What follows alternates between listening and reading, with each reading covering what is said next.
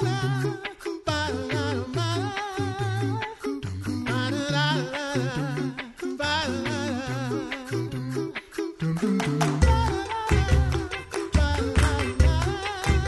listening to The Coffee Hour. I'm Andy Bates. I'm Sarah Gulseth. We are continuing our Set Apart to Serve series, and I'm excited. Well, I'm always excited because talking with church workers or those who encourage young people to consider church work vocations, it's unique when we get to have a missionary in studio with us. So excited for this chat today. Thanks to Concordia University, Wisconsin for your support of the Coffee Hour. Find out more about Concordia University, Wisconsin at cuw.edu. Live uncommon. Joining us today, the Reverend Dr. Arthur Just. He's professor of New Testament exegetical theology at Concordia Theological Seminary in Fort Wayne.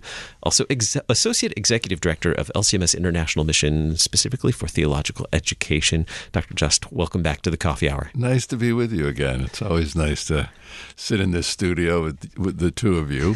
Thanks for making time for us. I know you're in the middle of all kinds of international mission meetings this week here at the International Center. So thanks for making time for us. My pleasure. To chat about church work, and particularly, let's start with your path to becoming a pastor and then professor and missionary as well.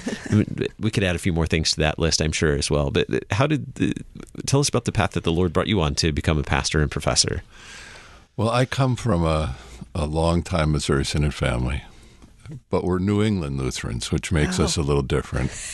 And I had a lot of pastors in the family. My great-grandfather was the pastor of St. Paul's in Providence. And I like to tell the story that I wear a wedding ring on my right hand because when I was ordained in 1980, my grandmother, the daughter of my great-grandfather, the pastor, she gave me this ring. I didn't know it existed. And he was given this at his ordination in 1878. Whoa. So 102 years later, I've got it, and I've been wearing it now for, how many years? 42 years. So that's so cool. So, I mean, it was sort of in the DNA. My father wanted me to be a pastor, but I resisted it for a while, through college. And it's kind of a fun story, I guess. After college, this was 1976, kind of the hippie thing to do in a Volkswagen bus, 7 months around Europe with two college buddies. My parents lived in Spain. That's why we did it. Mm-hmm. And that's not New England, by the way. That is not New England. Yeah. Like I said, I was born in Salem, Massachusetts. You don't get more New England than that, okay? And we lived on Cape Cod for a while and that kind of thing. But anyway, the first few months we were traveling, I kept running into Christians. And they were not like me. At the time, I don't know that I could have described them, but today they were kind of more spirit-filled, say it that way, Assembly of God, kind of Christian, Pentecostal. And I didn't know how to talk to them. It was I really was struggling with, this is not how I speak about the faith, and I got interested. And I had always been sort of interested, but I really got interested and bought some books in Italy. And it took hold of me to try to figure out what I believed. And I determined, I was with my friend in Greece, in the southern part of the Peloponnesian Peninsula in Sunion. And I decided there I was going to go back to Athens and call my father and say, I think I need to figure out what I believe, and I think I want to go to the seminary. And I went to the seminary really sort of, I got to figure this out. It was something that really had taken hold of me. And I fell in love with the idea of being a pastor, and vicarage was the clincher. And I've never looked back. I've just loved every minute of it. Last year, we did a tour of Greece with 50 people.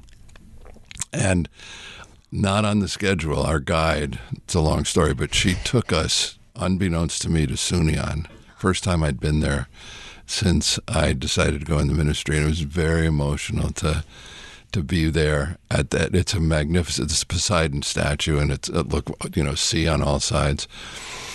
And what my memory, of course, it's how long ago was that? It's a long time ago. My memory, 45 years, was that we had one of those pop-up vans and pulled right alongside the temple, popped it up, and stayed there a couple days. And now it's a tourist site. You can't drive up there. It's all mapped out. It's very nice.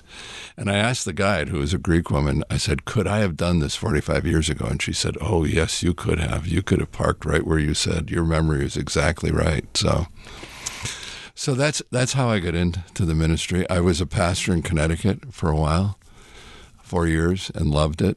Loved every minute of it. It was a hard parish, but we had a kind of a love affair. That's a whole longer story, but it was really, I really enjoyed it. I did go to graduate school at that time for an STM at Yale Divinity School and really loved that too.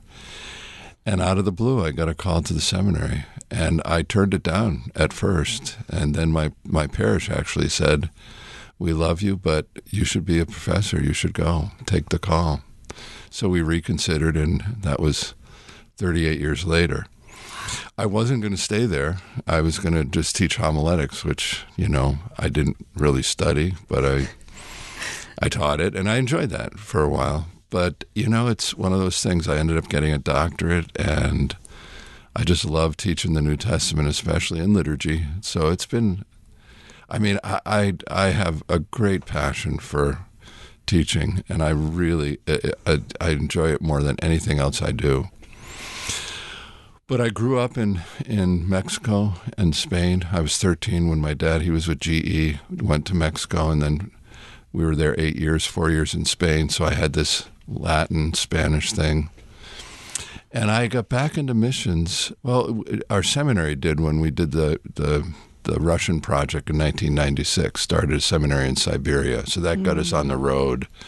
And I really enjoyed teaching overseas.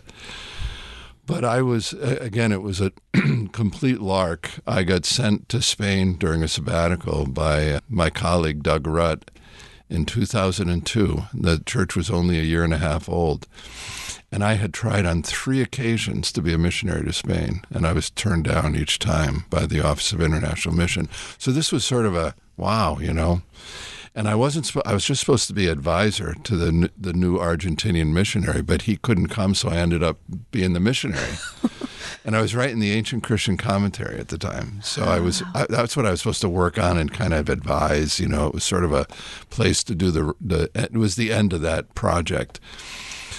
But I've had this relationship with Spain now 20 years, and that got me into Latin America, and then I went around the world when I was running the deaconess program, writing curriculum for them, and I was on the curriculum committee for our seminary when we did a new curriculum. So I sort of inadvertently became a curriculum guy, and theological education is about, really in many ways, centered in getting the right curriculum and writing syllabi. So I'm in the right place. I'm really enjoying it. I have 1 year left. That's all. And I don't want to say during my tenure, but, where we are now in the Office of International Mission is we started the seminary in Dominican Republic, Spanish. We've started this formation for pastors in Eurasia called the Livonian Project, which is in English. And a week from Saturday, I'm going to Taiwan, and we've been working for the last, since I started on this theological education at their request, the Chinese Lutheran Church, our partner church there, to start a seminary there. So we've got a curriculum. I'm going to teach a course, the first course for them, and we're with some of the leaders in Taiwan, we're going to write some courses. So we'll have Mandarin. So if you think about it, you've got Spanish, you've got English, you've got Mandarin. That's a lot of the world, and to have programs for the formation of pastors, and there's ways of doing this to have a formation of deaconesses too. So, you've got those 3 things going. We also have this incredible kind of just starting a beta project. We call it Gottfried Martens, who's pastor, and I don't know if you know him, but he's in Berlin. Yeah. Last fall, he asked a couple of us, John Bombaro and Christian Teves, to come visit with him because he needed help in training pastors to work with the people he's been working with. He's brought in over 2,000 Afghans and Iranians. Mm-hmm. It's a huge story. So we have we're going to send out on YouTube. In fact, I'm going to record this in Spanish on Friday. But I wrote 3 beta 10-minute things to put out. One on really the atonement, one on baptism, one on the Lord's Supper, and we're doing it in Farsi, Urdu, and Arabic, and we have the English, of course, and now we're going to do it in Spanish, and we're hoping that this will.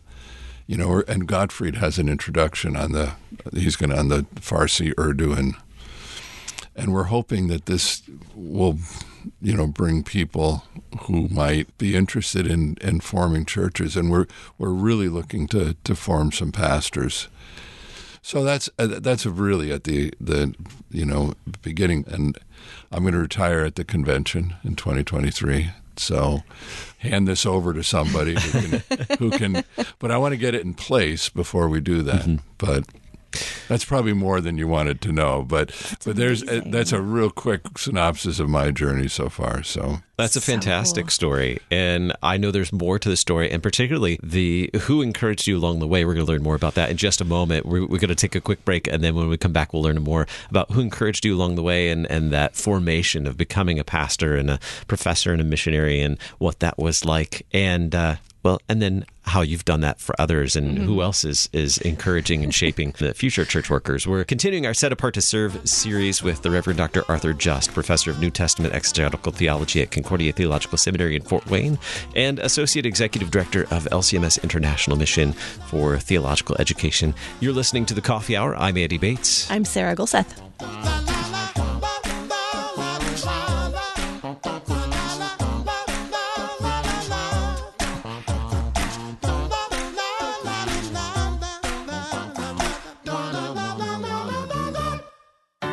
At Concordia University, Wisconsin, we believe you were created for a reason: to use your God-given gifts to help others, to live a life of self-sacrifice in a me-first world, to live a life that's uncommon. Whether you're taking one of 50-plus online programs or learning with us in person on the shores of Lake Michigan, you'll be equipped to make an uncommon impact. Learn more at cuw.edu. Concordia University, Wisconsin. Live uncommon.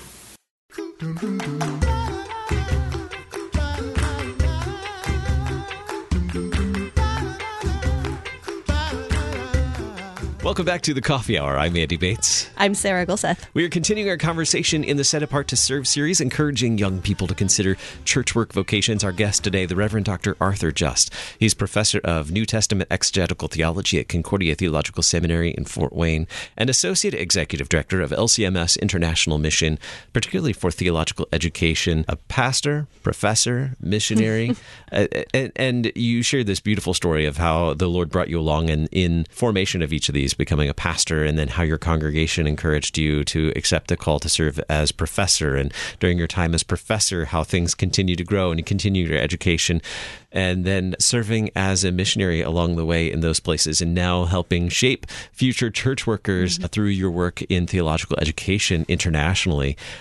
Who were the people that encouraged you along the way, and how did they encourage you in becoming the church worker that you are? That's a great question. I think everybody, at some point, there are people who just, are your rocks. And my father was probably the number one. And my grandmother, his mother, the one who's, the daughter of the great-grandfather. And he just sort of knew that I had the personality and the gifts to do that. And like I said, I resisted him. I went to an extraordinary private high school because we lived in Mexico, so I went up to a high school outside of Boston. And he told me I should take Greek. I'm 15 years old, and classical Greek is not. But I did, and I ended up enjoying it, taking 3 years of it, and I ended up being pretty good at it. And he said, someday you might be a pastor and this would be good for you. I said, okay. So I did. I just had my 50th reunion.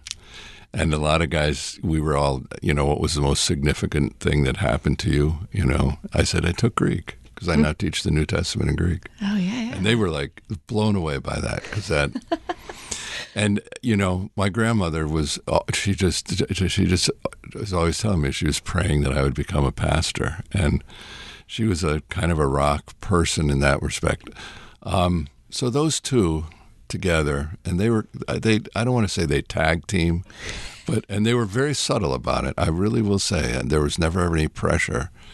But boy, were they happy that I did choose to do that vocation. I had some really important pastors too. In Mexico, there was a pastor there that really, it was a young, energetic guy, and he took me under his wing, and I'll never forget that. And when my dad was in GE, we lived in Schenectady, New York for 7 years, and I went to school there, Union College, same church. So when I was a little kid, I was there in Sunday school, and it was very impressionable. Pastor Album was the pastor there. He would never have known that he was an influence on me, because I was a little kid then. But, during college, I was in college in the 70s, and we were all, but I dragged my sorry self to that church as often as I could, and his preaching and just being there at the Eucharist with him, that kept me on the. And he was a big influence, even though, like I said, he probably would never have known that. So I would say those. There was another pastor in Bronxville, New York, when I was confirmed, Pastor Halter. I had a great deal of admiration for him. He made me be a crucifer and a acolyte, and got me involved in a very subtle way. And I remember him well. That was a great experience there. So those things were sort of, they created a culture that I came up in, that when I decided to become a pastor, I could access that. That was there for me. Mm-hmm. And I would say that, those were the big influences. So how then now, you've been in ministry for a long time with a lot of experiences. You've come in contact with a lot of church workers, potential church workers. How do you use that experience to encourage these other men and women to be church workers?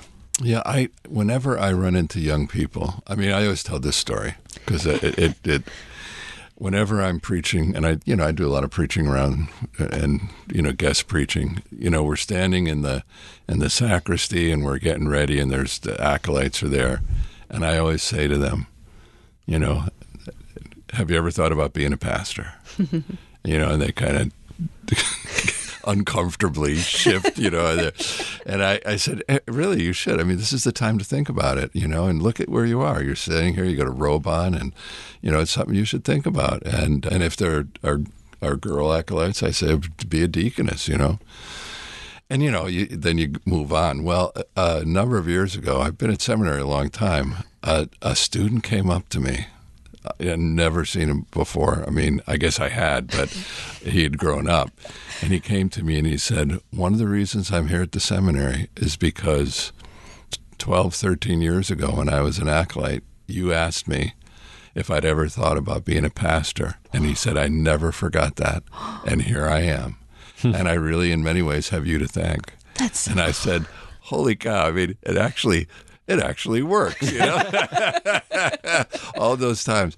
But, I do think being a pastor right now is culturally thought of as being a difficult, and why would anyone want to do it, And I think there are a lot of pastors out there that have not had good experiences. They're not encouraging people like I think pastors should.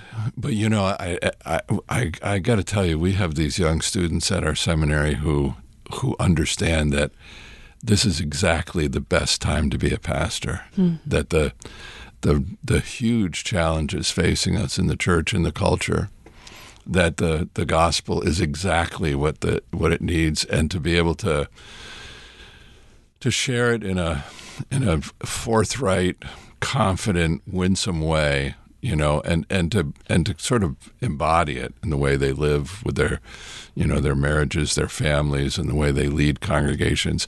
It's exactly what we need. And these guys are really excited to get out there and do that.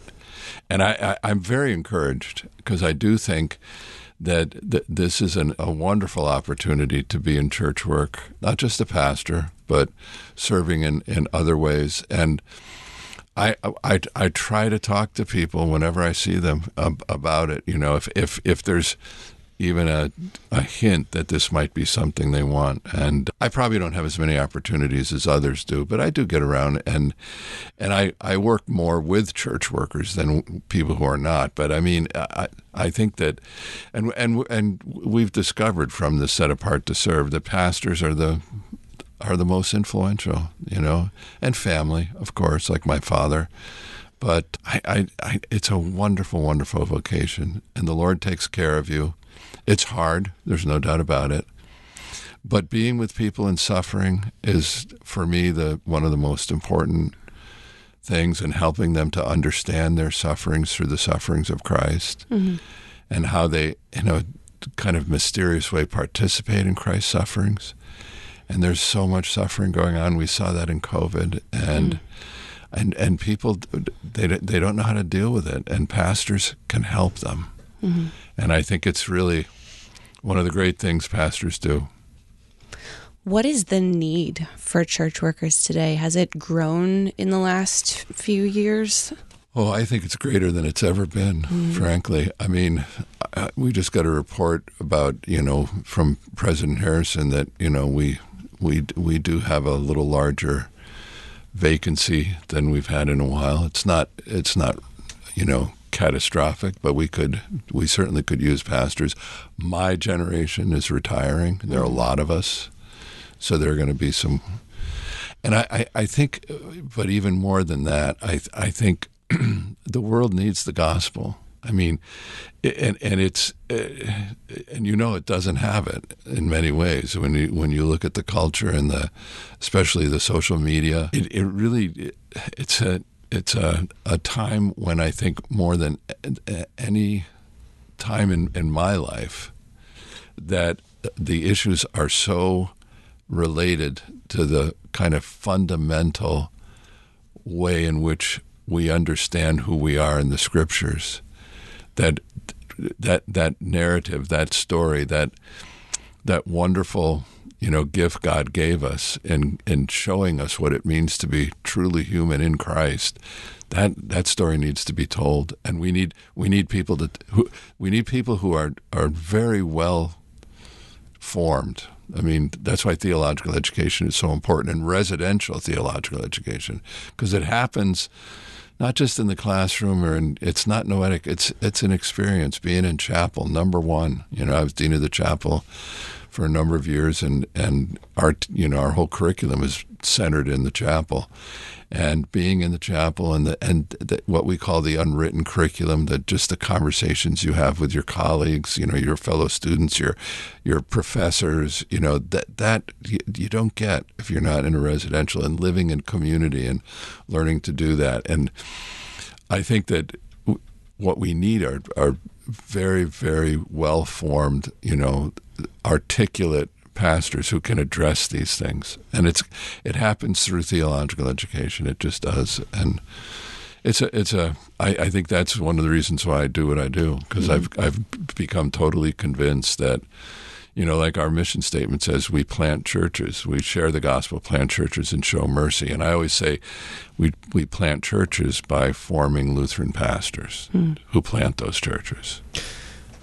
We have about 2 minutes left. I want to go back to the beginning of your story. You mentioned your father and your grandmother that were very significant in encouraging you to consider becoming a pastor. What's your advice to parents, grandparents today with just about 2 minutes? Well, I think in this day and age, more than any, I think the family needs to model kind of the Christian piety and pray with your children and have I said this years ago at a conference, not a conference, but at Camp Arcadia, where I teach occasionally, and I don't know, it was an answer to a question about, what's the one thing that really would help people and all their problems. And I said, it's real simple. Go to church. Go to church. And the reason to go to church is not just because it's sort of an obligation, but that's where Christ is. And that's where he's present in his flesh. and that's where his gifts are. And he's the great counselor. He's the one who helps us with our problems, with sorting out the issues that we face.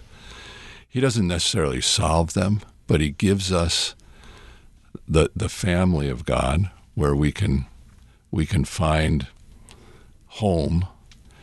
And he gives us the scripture through our pastors, and the sacrament in which he feeds us his body and blood for the forgiveness of our sins, where we're joined with him and with the whole company of heaven.